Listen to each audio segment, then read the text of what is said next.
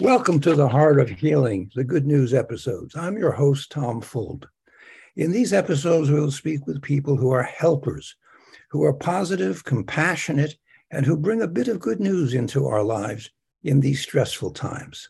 Listen with an open heart to those who are offering their hearts and talents to all of us.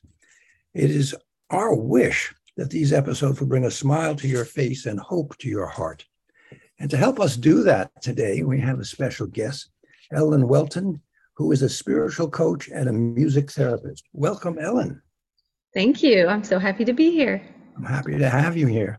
And I guess my first question to lead off here is, tell me what a spiritual coach is, and how did you come to be one? Well, it all started with a near-death experience when I was a child. I was 12, kicked in the head by a horse. I came Whoa, out wait of a second. Hold it. Kicked in the head by a horse? Yes, That, I used to ride and that upsets me in a certain way because my daughter went to college on an equestrian scholarship. oh, well, my goodness. Well, I'll tell you, horses are an animal that can actually shift our spiritual path, and that's what happened with me. I came out of a coma to music, and then I chose to use music for healing. Before I came back, I made that choice and didn't know there was anything called music therapy until I was ready to go into grad school. And I ended up choosing a school where I could get a master's in both counseling and music therapy. And that's kind of what led me to where I am. Many of the spiritual messages that came through that experience are what I use with my clients today.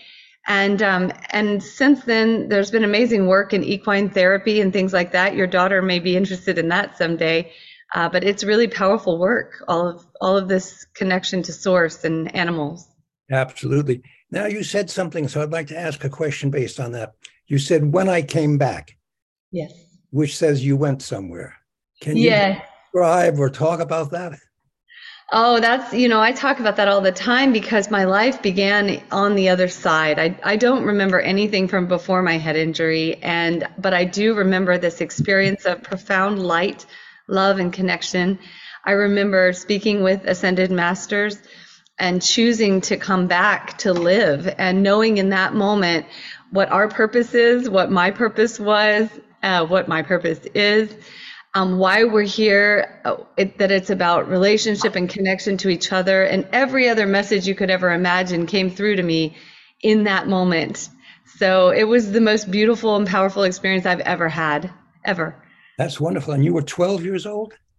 I was 12. I was 12. And, it's strange to come back as a 12-year-old and not remember anyone in your family or your friends or any birthdays or first days of school, but to know very clearly I'm meant to heal people with music.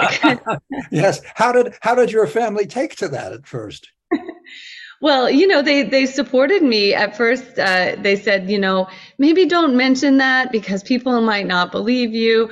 But over time, I became more comfortable sharing my story and realizing that my story was more real than anything else in my life. And I came back with certain gifts that my other friends didn't have as 12-year-olds. I could see light beings. I could receive messages about them and the universe. And for a while, I kept it under wraps, but now I share it willingly and freely with the world.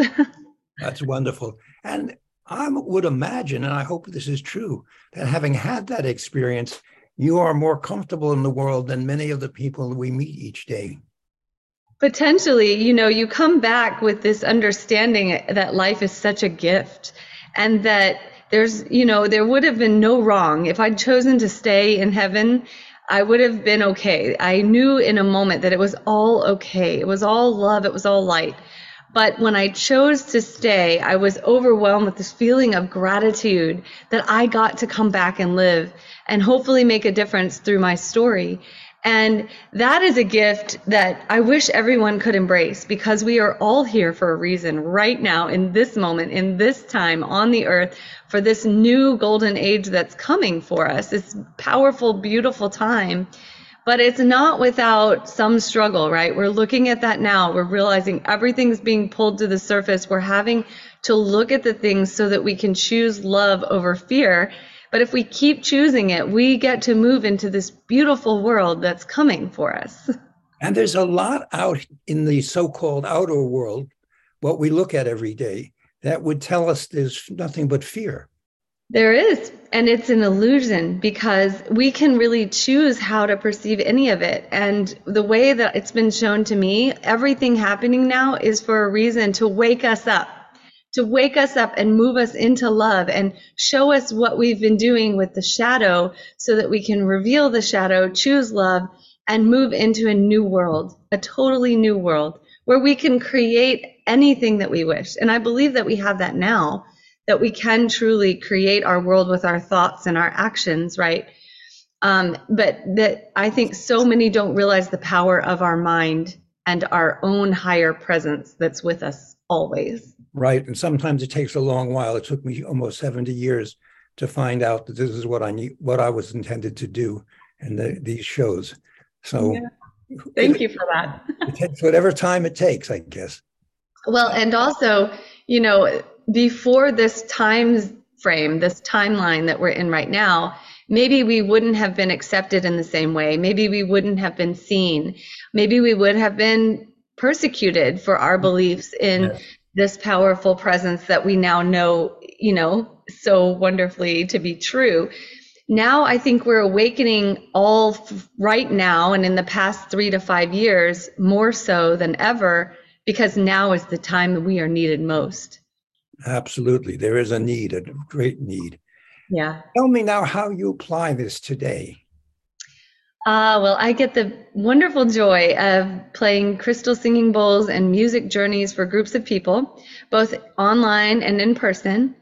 And then I have individual sessions in person or online as well, where people will journey and they'll move into light altered states of consciousness where I can help to move them through whatever they're going through. So I will bring my connection to source, angel messages, vibrational work, music work to really shift things within the individual I'm working with. And people are saying that they, feel better physically. I've seen a lot of really beautiful physical healing. They connect with their own higher presence. So I'm there as a conduit to support their work. It really is about the individual that comes to see me and me helping them to connect to their presence so that they can call in whatever messages they need, whatever healing they need. And I get to sit there in the music and witness all of it. And it's beautiful. That is beautiful. And when you talk about music, are you talking mostly about the bowls? I will tell you this, that I have had the experience, which was quite amazing, of being in a wonderful room, large room, with someone who brought in 50 of the bowls, yes, sizes, and did a concert for about 100 of us. It was beautiful. I use music journeying more so than just the bowls, but I find that the bowls are a powerful way to move someone from consciousness to an altered state. So it really gets people out of the mind and into the physical body, which is the bridge between the unconscious and the conscious. I pull in my counseling degree to do that type of work, because then I want to be able to hold space in a way that honors the individual, whatever they believe, and then holds that space for safety within the session for their psyche. So I use the bowls first to bridge people in, to connect with their body, and then I start them on a music journey, which is a music program that I use where they are consciously talking with me as they listen to the music, visualizing different things that they see. And as I see light beings come in, because they always do, I will bring those into the imagery for the person so that they can receive more messages for themselves. And then, I help them move through anything that comes up in the imagery. So it's really kind of a, like a light hypnosis imagery, but the client is 100% in control. The music is guiding them. Right. And that's where my gifts come through. When I hear the music, that's where I can really be tapped into the connection back to heaven. Are you playing music, or is it recorded music? It's recorded, and I am guiding the participant through the music journey, taking notes, bringing in the light beings that I see so that they can see it too. But usually the client leads me. They tell me what they see. they see the light beings the same time I do. And then we communicate with the light beings for more messages. And sometimes loved ones come through as well, some loving energies from their life that are there to support them. So, and they get to witness that. They tell me when these beings show up. And it's just really, really powerful. That's very beautiful. I would imagine you might do some of this for yourself in your own life. I go and participate in different ways that, different types of Kundalini yoga and journeying and breath work for myself to keep myself connected. And I do constant work with spiritual guides throughout my week. So I'm connecting on that level and keeping everything going so that I can be present for whomever I'm with. That's lovely. Do you yourself have a particular spiritual guide? The one other thing I bring up is that I did some shamanistic classes and did work, and I ended up with a spiritual guide who was a polar bear. Ah. And when I want to call in polar bear for information, I do. Oh, that's lovely. Different animal guides speak through me often and will come to different clients. I personally relate to a unicorn, which has shown up in many of my own imagery experiences, and people have told me that there's one with me along with angels. In the real world, yes, I do work with a shaman who helps to keep me connected. In my near-death experience, I connected with Jesus, and I communicated with Jesus and Buddha both. So Jesus was there, the one communicating with me about the other side and about my mission on earth and about the light, and I felt his energy and his love. And then Buddha was to my left right before I went into heaven on the raft. If people want to hear about that, they can, look me up in various podcasts to hear the full near-death experience story.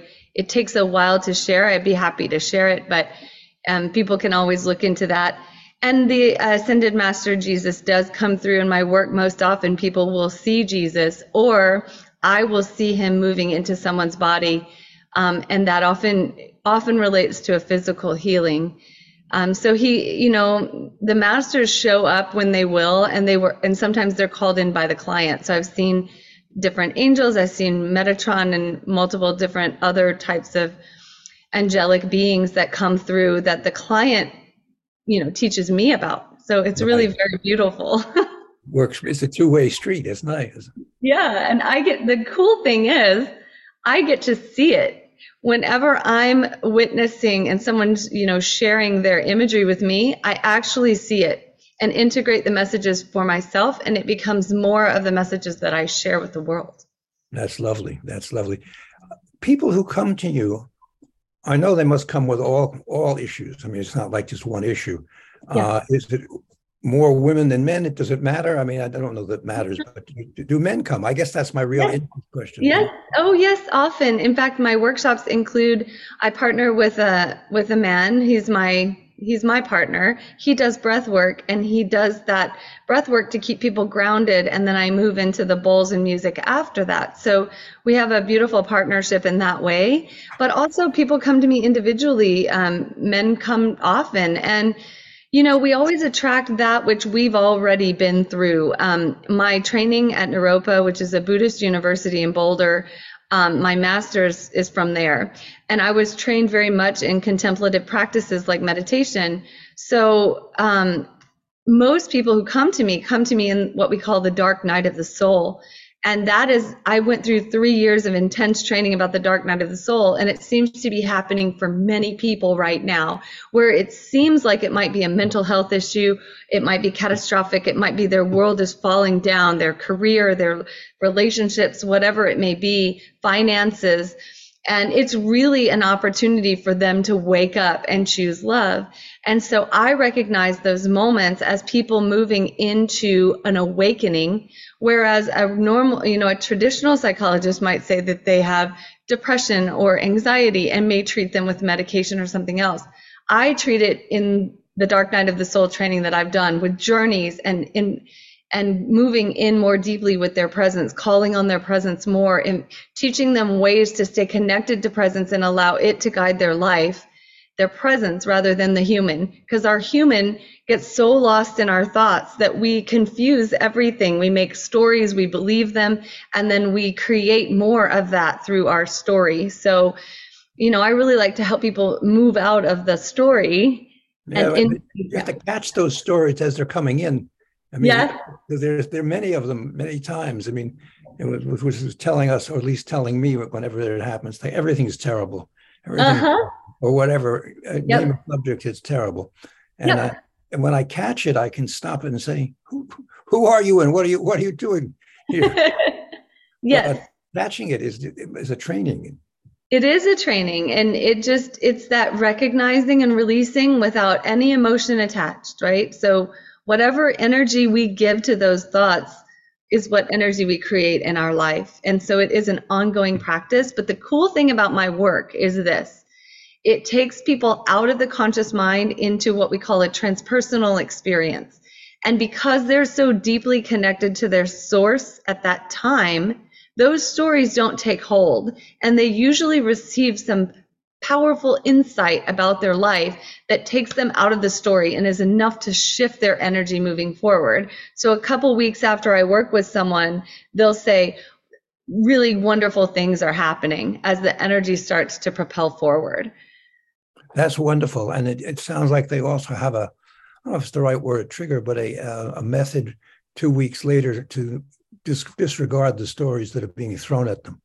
Yes, and the energy work such as this can take, a couple weeks to really ingrain in that person's life.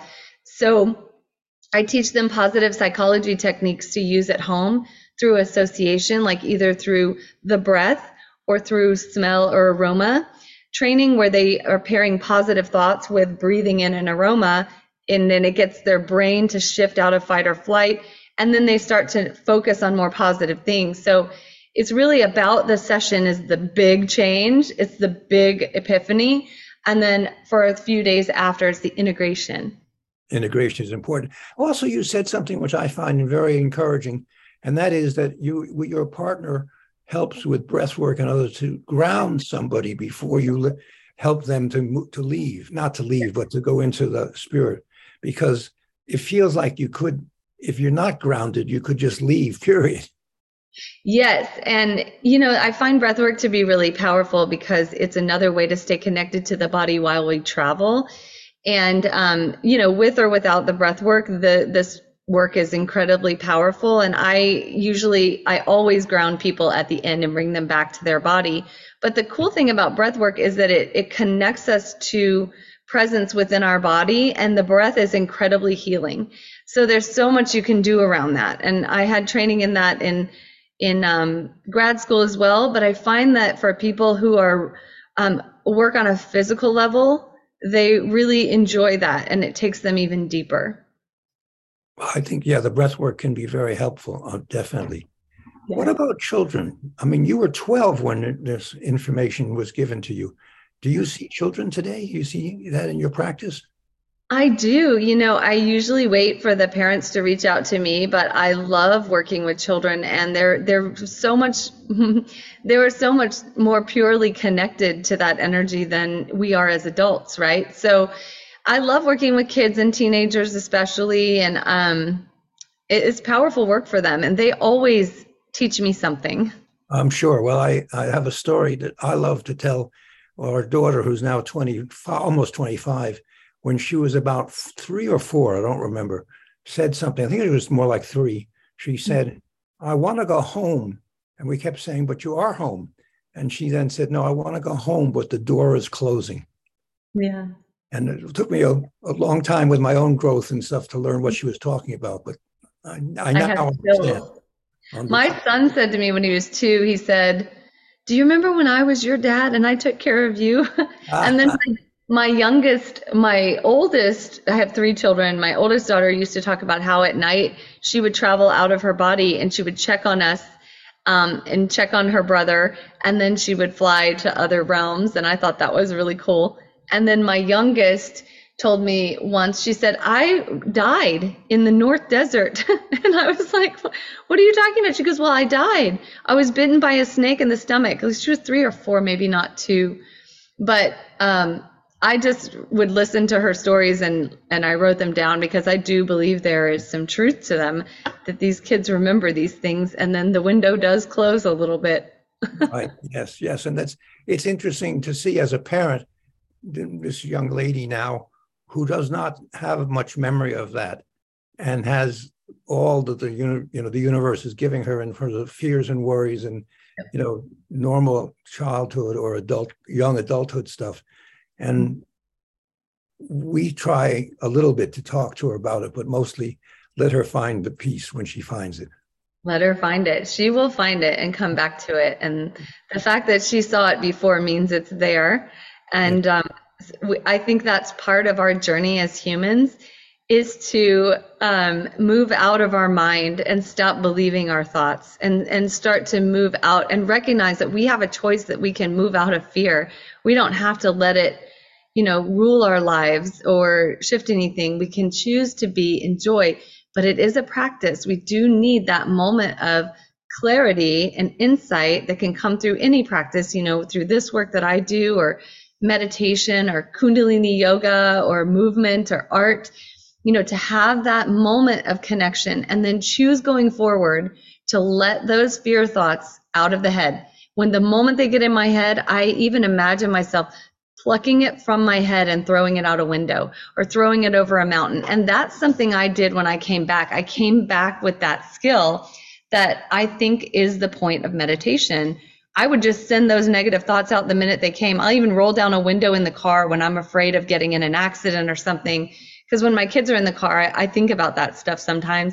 They know, though, if I crack a window and throw out and go send my thought out, that I'm sending out any negativity. I'm not letting it anchor in my head or bring any fear in. Well, it's wonderful to have those habits, those abilities to do that, because that we are all in this world. It's a challenge to be in this world and to be part of spirit. It's a Yes. big challenge. But you're doing it and you're teaching others to do it. Yes, I'm trying. And, we're all human. We all have these thoughts. They don't go away.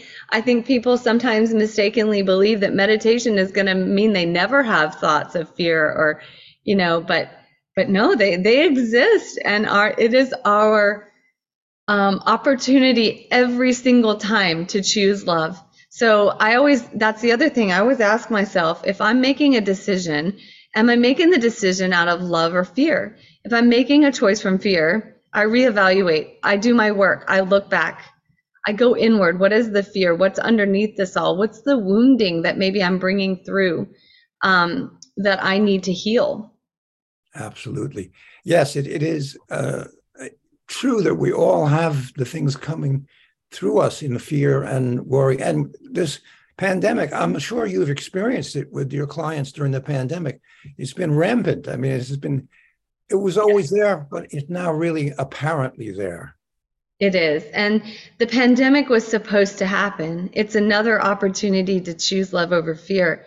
But there are many people who chose fear and who stay inside, perhaps believing all that they think or that they hear or they read, right? And I'm not making any claims, but I'm saying that a lot of people have created stories around this when we really maybe didn't know everything yet. And so again, it's always about love over fear. Are you choosing to live your life in the way that you're meant to be here in your authentic path, to be helping others, to be connecting with others? Or are you allowing the fear to change your life? Usually you can tell with the way you're feeling, right? If you're happy. And also you can tell, I believe, when you're in anger. When Yes. there's a lot of anger, you're speaking in anger, however it may be, online or in person. Yes. I think that comes from fear.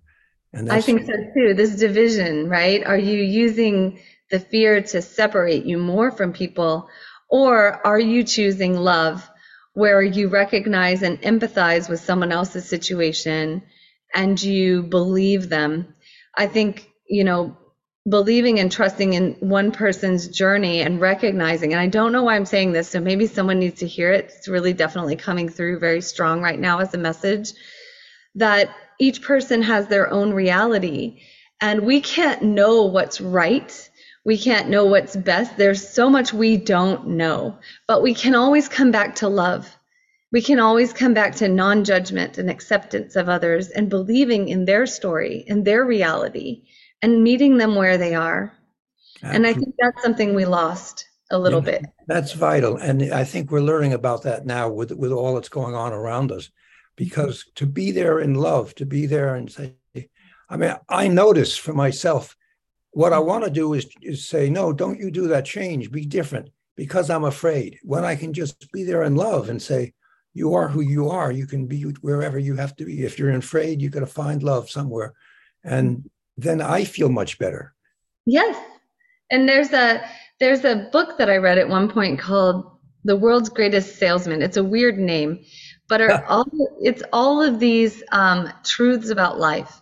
Like, treat every person in love. Treat every day in gratitude.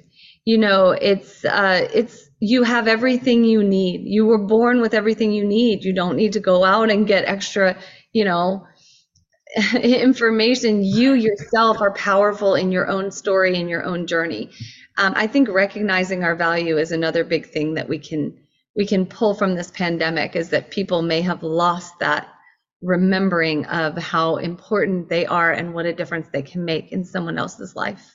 And I think we see that in many ways. And I suddenly realize how far we've gone in time-wise. But let me just say, in many ways, people who are saying, gee, why am I doing this job?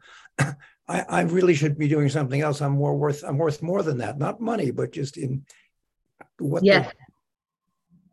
So gosh, that is such a great point. I'm so glad you brought it up, because many people have used this pandemic experience to shift their lives into doing what they truly love, because they realized, I wasn't happy before. Exactly. And now I'm going to make my time matter. And exactly how better that's going to be for everybody, that people should be doing what they love to do. Then it's not work. Then it's just they love to do. Exactly. Yeah. Well, Ellen, this has been delightful. I could go on for about 2 hours more, but we are running out of the theoretical time that we have here. So one thing I need to ask you is, if somebody else who's listening to us right now would like, to get in touch with you, what's the best way for them to do that? Well, I would encourage them to go to wellnessmusictherapy.com. That's my website. I'm working on it. And you can go to my YouTube channel and subscribe. It's under Ellen Wealton, Whealton. Or you can look under Ellen Weir, Wier. That's my maiden name. I've recently gone back to my maiden name. And you can also find me on Facebook. I can connect you to anyone, to groups that I do about music and natural ways of healing the brain. So I'm all over the place. I also have Wellness Music Therapy on Instagram. So it's wellness_music_therapy on Instagram. And I share some of my messages from time to time. You can go through and do some crystal bowl experiences as well, and just check out my work. Well, that's very exciting. Thank you very much. And thank you for being a guest on the show. I really appreciate talking to you. Thank you. I just remembered one other thing. I have a documentary coming out at the end of the year that I'll share with you, and I'm writing a book. It's called Waking Up in Heaven, What the Angels Are Trying to Tell Us. So that'll be out sometime next year. That sounds wonderful. I can't wait to read it. Yeah, thank you. All right. Well, Ellen, thank you so much for being with us today. Thank you. Have a wonderful day.